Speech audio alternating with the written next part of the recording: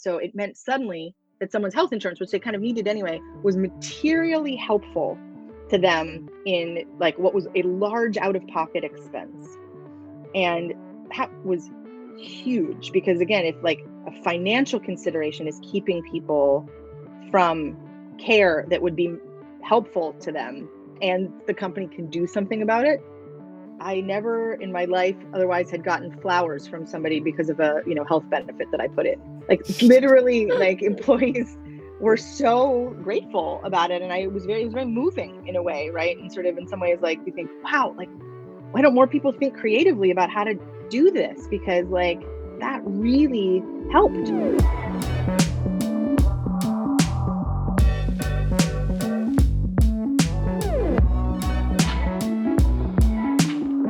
Hello there and welcome to Mental Health at Work, the podcast where company leaders reveal the mental health stories that shaped them and their workplaces. On today's show we have Marie Zoets, VP of People at Figma, who chatted to me about how a solo desert quest got her thinking about mental health and how two colleagues and an espresso machine revitalised company culture at Figma. This podcast is brought to you by Oliva, proper mental health care for the whole team. So, Marie, thank you so much, first of all, for your time being here, sharing this space with me. Well, thank you so much for having me today. I'm really delighted to be in conversation with you. I think these topics are incredibly important. So by way of introduction, I'm Marie Zoets. I am the VP of People at Figma. And, Figma is a design platform for teams who build together. And that mission really resonates a lot with sort of how I want to do my work in the world for a company that really has at its core this idea of collaboration and people working together. And, I don't have a particularly traditional HR background. I didn't go to school for HR. I didn't sort of academically orient myself in this way, but found that throughout my career, I really, the things that have brought me joy and I've found sort of innately I'm really interested in are about people connection and about communicating culture. And to some degree, that's all that people operations is finding what people are passionate about and figuring out ways to connect them. So just like an icebreaker, do you have any moment or event in your life that shifted your perspective on mental health?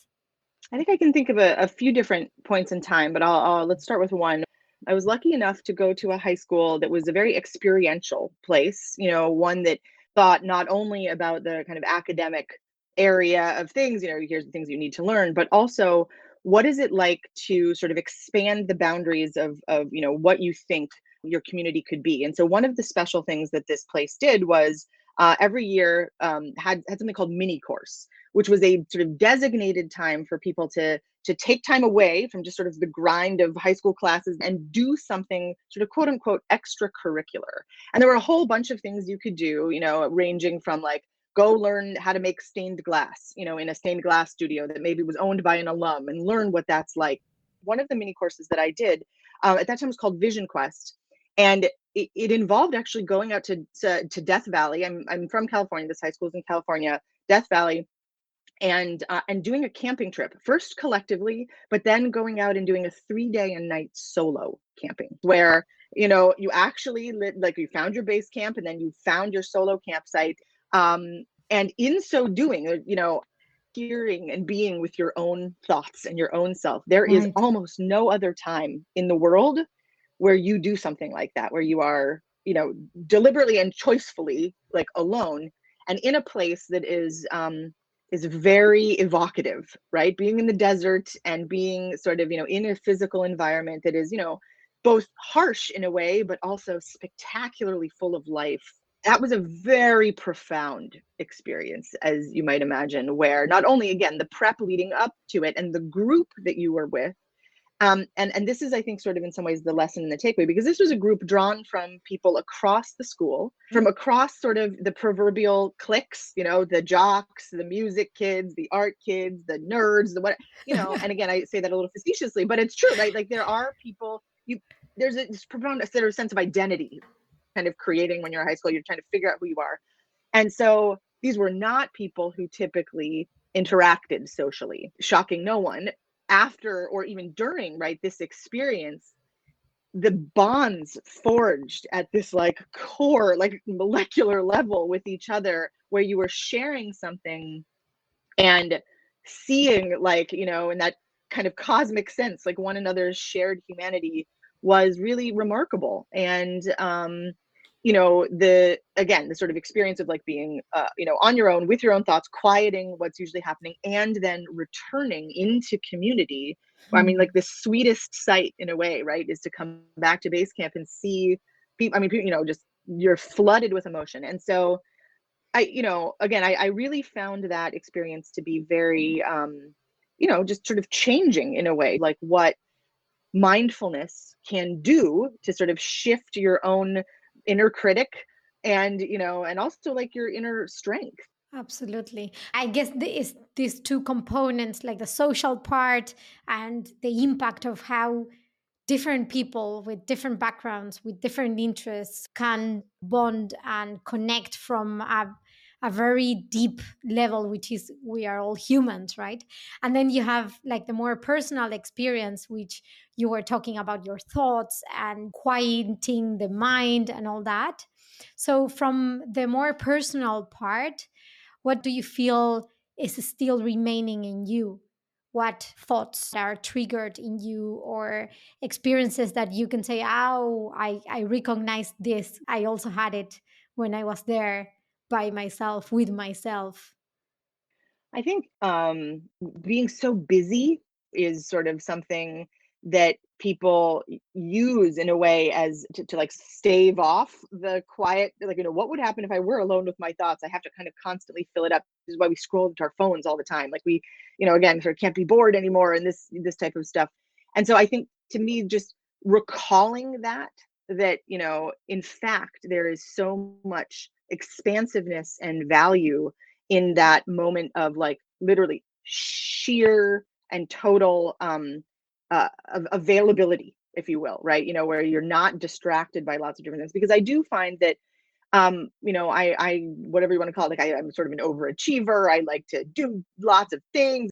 And so to have to weave that in with like doing nothing also being valuable, I think that's the thing that I sort of, try and remember as a pillar, that like doing nothing is deeply profound, and um, actually serves, right, as a boost to all of when you're doing something. You do it again, not so much better, but just in a way that is going to be more connected and interesting. Yeah. Many times we are in this doing mode, and that disconnects us Hmm. from the emotions. And for many of us, that might be a defense, right? So when we are going through tough moments, we suddenly are even busier than ever, right? And we use it unconsciously as a way of dealing, like a coping mechanism. It I'm is, because wondering. I mean, again, doing something is it feels like it's the thing to, it's, oh, we got to do something, we have to solution it, we have to, again, when somebody is not feeling, I mean, well, so if somebody is kind of going through something, our impulse is to want to fix them. And Yeah, it's, again, it comes from a place a lot of the time where you don't like to see somebody you love in pain, like, and so again, I the need to rescue instead of you. understand, right, I need to, again, do more, and I want them to kind of get over it, get quickly go, right, are you better yet? Because again, we don't generally, in I'm finding, like, in American culture, Western culture, like sitting with discomfort is really hard, and makes people feel challenged in a way that, to your point, like they go to a coping mechanism, because it's and a defense mechanism, because they don't, how bad can it get? Well, it might get really bad, so Yeah. I better stave this off now. Yeah. And I think you hit the nail when saying discomfort, because many people talk about negative emotions, right? It's like they are not positive, they are negative, they are uncomfortable. Yeah, They are, yeah, they are not pleasant to feel, but it doesn't mean that they are not positive as well. And sometimes we want to yeah. escape from those. So what things do you feel affect your mental health? nowadays? So, I mean, overall, right, we're still in a global pandemic. The past couple of years in particular, right, like thinking about resilience is very much on my mind, right? In this, sort of sense of the surge capacity, right, where people have, it's like you kind of go into the emergency mode, like, oh my God, there's a global pandemic, everything's shutting down, like, wow, this is really unprecedented. And, sort of again, all the headlines, right, in these unprecedented times, et cetera, et cetera. And so you sort of start in that mode, and myself included, right? I have two small children. I have a, very complex and demanding job. I mean, again, being in the people space throughout COVID, whether your company was thriving or not thriving, you had a lot on your shoulders, and to sort of upend on the family side and caregiving side what was happening, you know, the surge capacity has been surged out in a way. I think the capacity we have to like be in that emergency mode, and we keep asking, dig more, find more resilience. So, how do you do it to find resilience, to build up that resilience with you, with your kids? Yeah, I mean, I think the old adage, right, of like putting on your own oxygen mask first. It's really easy to say that, and it's quite hard to do. And I do see that, again with people teams, not and myself, right. And so the metaphor I like to use is like, how am I going to be a colander, not a sponge, right? So a colander is like a sieve, right, where I'm going to catch the important things and let other things flow through, and so like that to me is it just very I think in metaphors a lot, right? And so that's a powerful image for me of like, when I'm thinking, how is my day going, and am I sponging it all up and becoming, completely overtaken with all of this? And again, something actually I talk about in onboarding for Figma on their first day for people coming in. It's like, it's very exciting. You're here, this vision and mission. And like, we hired you not only for the skills you have, but like we hired you for you, and you're going to be a founder. And it is incumbent on us to have a discussion about what does like create that resilience for you, and how are you going to do that in an ongoing way, instead of getting into a boom and bust cycle where it's sort of like, run your battery down to zero, oh, have to take 2 weeks to make it back, and then go back and just do it again. It's very spiky. For me, it's playing music. I'm a musician. I met my husband through playing music, and that's a real sort of area where it feels like I can, be doing a craft at a very sort of high level, but using just a different like language processor of my brain. I very much believe, music and chamber music is a kind of language. And so how do you connect and do that with other people? And same thing with my kids who are, budding musicians themselves. So I'd say that's a big thing. Or again, I like to do things with my hands. I feel like in the digital age, so much we do is very intangible. So I counteract that with doing, things that actually produce a tangible product. I mean, I got, I really for many, many years I've been into, making preserves. Like that's the sort of thing. I make jam. We joked that it was just like my pandemic stress project, but I made a lot of jam. And again, there's something incredibly satisfying about that. And Yeah. you take it and you watch the alchemy of what happens, and then at the end there's like this actually beautiful object that then you can give to somebody to share that.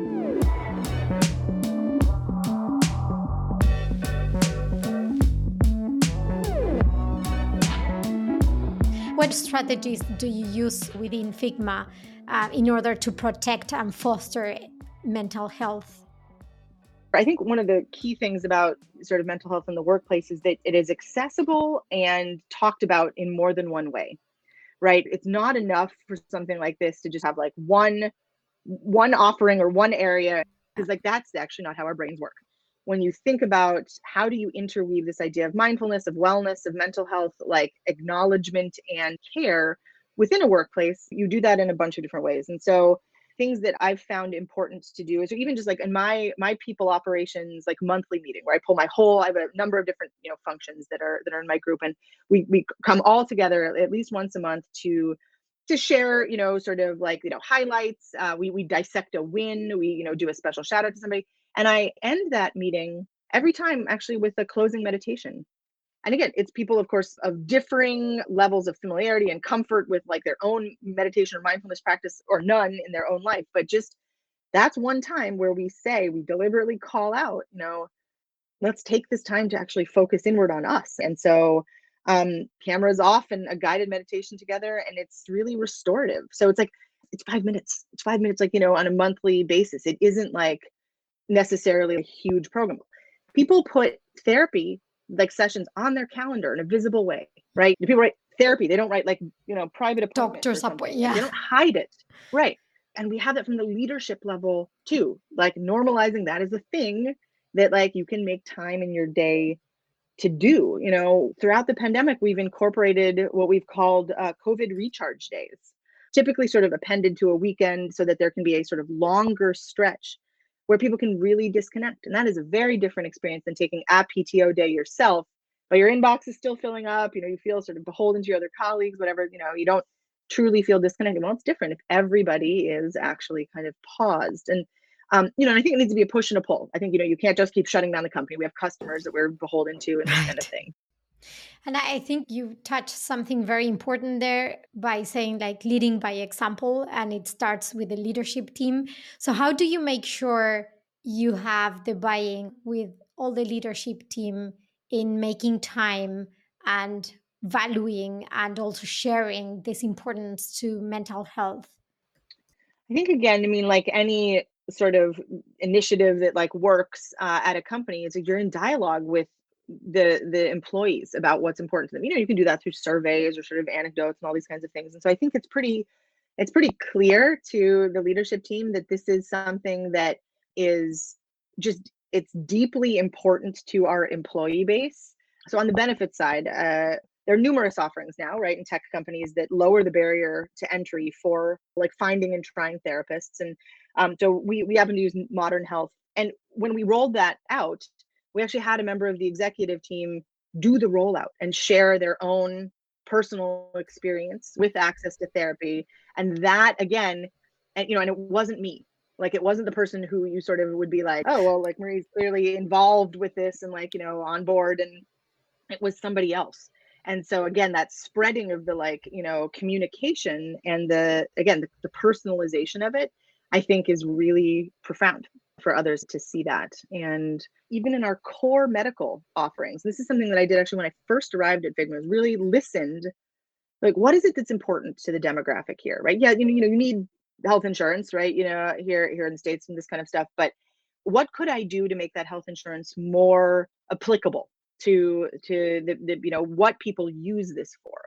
And I heard loud and clear the kind of quote unquote medical expenses that people mostly had were around actually seeing therapists, people that they had deep connections with, and so weren't necessarily interested in switching. And so when I brought the medical plan in, I actually negotiated it such that we waive the out of network deductible, for example. Like, this is something, again, sort of US healthcare, right? Many therapists, most in fact, are out of quote unquote network. And so there's a very high cost burden that is on the individual before they can realize any benefits from their health insurance. Well, I changed that. I put that on its head, where we waived that deductible. We negotiated a better rate overall. And so it meant suddenly that someone's health insurance, which they kind of needed anyway, was materially helpful to them in like what was a large out-of-pocket expense. And that was huge, because again, if like a financial consideration is keeping people from care that would be helpful to them, and the company can do something about it, that's a really incredibly important part of what it means to sort of work here, and I think shows our values too. I never in my life otherwise had gotten flowers from somebody because of a health benefit that I put in. Like, literally, like, employees were so grateful about it, and it was very moving in a way, right? And sort of in some ways, like, you think, wow, like, why don't more people think creatively about how to do this? Because like that really helped. And like, again, if you even think about it just in terms of cold hard ROI for the business, that person was more functional and like more able to like do their work and show their talents. And so it's just like kind of feels it's win-win on that side. So now that you mention ROI, do you keep track of the return of investment from mental health or not? Or how do you position yourself there? I mean, as so many people metrics are, right, there's to some degree some challenge with like, okay, what's causal, right? Because there's so many variables. Humans are so complicated. And Hmm. so I think you can make some hypotheses. At the end of the day, you're going to see that trickle down effect in your metrics and your engagement scores on belonging, on psychological safety, right? Could I make a like total bulletproof case that because I invested in mental health over here, then this happened, or we made this many more widgets? Probably It's not, more difficult. and Yeah. so I'm not going to waste a bunch of time, right? Like weaving that together. But I think it's again over, like it shows up like, what is your culture like? What is your retention like? What is the next implementation or the next step in your agenda in order to foster mental health at Figma? I think the things that we're thinking of right now really sort of, as we get bigger and we become a definitively more global company, is how do we really think globally about our wellness strategy? And, that's not just sort of like gym memberships and this type of thing, but wellness as incorporated into daily work, right? How do we think about time fragmentation? How do we think about meetings? How do we think about hybrid work where we're going to have people in offices, as we open them safely, and we're going to have people who are working remotely. So we're thinking a lot about like, how do we find those times and those moments of people actually physically coming together? And that, even if they're sort of remote workers, how might we create what we're sort of dubbing like a summit, of like Figmates meeting together? And what are the things that we would do in the course of a summit to build connection, to find that common humanity, to, sort of break down those silos? And again, I think that's been something historically Figma has actually done almost like sort of by feel. There was a tradition that was born where I had two people, an engineer and someone from product support, come to me, and they were both sort of coffee people, like really into coffee. And they like, Marie, we want to make a cafe experience, like on the ninth floor. So we'll bring our espresso machine in on the subway. And I have to say, like, when I was hearing the story, I was like, oh my God, really? Like, this sounds messy and kind of like, what? And what actually they were doing was like figuring out a way for community to come. So they brought in their espresso machine, they made lattes for 4 hours, great lattes, by the way. And it was like this moment of connection where people were there and talking, and that became a Figma tradition, called Cafe Figma, and there was like lots of scope creep because everyone wanted to contribute, and people were making made to order avo toast for each other, and so that's something again, like, and we had to go virtual, and like it's not terrible, but it's not the same when you have to do that in a Zoom room. How might we revive that and do it in an interesting, like, sort of hybrid virtual way? Like, what if the Figma office had on the ground floor Cafe Figma, and it was actually open to the public, and maybe we also turned it into like an art gallery or a maker space? So it's like, these are the ideas too, where it's like we're thinking about how do we incorporate into our office space, into our daily life, these moments that are not just the regular grind, right? It's the equivalent of like stopping what you're doing and like playing some music or making a jam or this kind of thing, because it switches your modality. And so we have to realize those, but that's kind of an area I'm thinking about. Yeah. I mean, for these things, it's so needed to think outside of the box and being creative and listening. Because I was hearing you were like doubting, but you trusted. And it was like, okay, let's see what happens. And it's trusting that people can chip in and bring things into culture and into inclusivity and mental health as much as the people team itself can do. That's a great point, because it's like it would be a very different feel if the HR team had come and, hey, can you create this thing? That's, I think, very emblematic of Figmates, is like the generous offering to one another and to their colleagues. And like, if you allow that time and space for that to happen, that's so enriching for people. And again, it's so culture building, and it's so connecting to the mission and the team as a whole, not just, hey, here's your TPS report, right? Like, they spent 4 hours making lattes, like that wasn't their job, but it was hugely impactful for them and for others. That is awesome. Just to wrap up, if you could give our listeners one piece of advice around mental health, what would you tell them?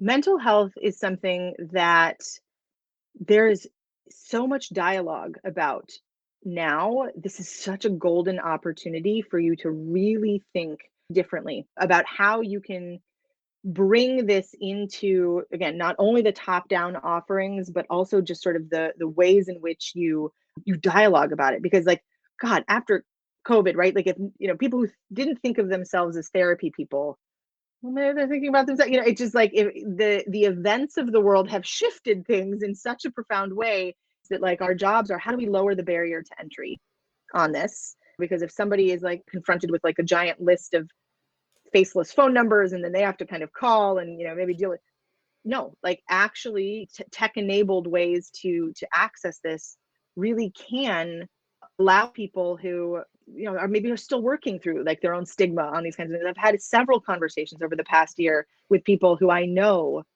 like whether it's stiff upper lip or just sort of something they never ever thought of themselves, like mental health care was for other people, and clearly the events of the past year were wearing on them in such a strong way that they were open to and interested in taking some steps towards that journey.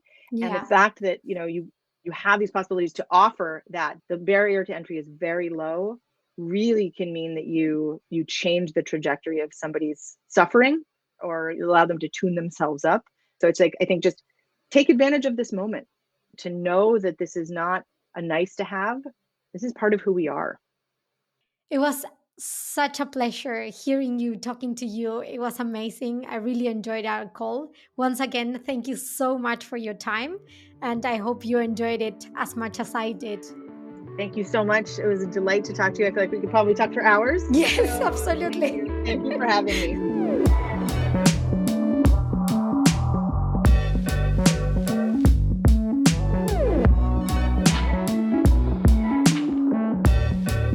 Mental Health at Work is hosted by Maite Otero, produced by myself, Simon Dumont, and brought to you by Oliva, proper mental health care for the whole team.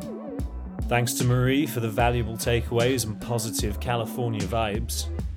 If you're a designer who has to collaborate with non-designers, try Figma. Even I can use it. Next week, I'm speaking to David Darmanin, founder and CEO of Hotjar. We'll see you then.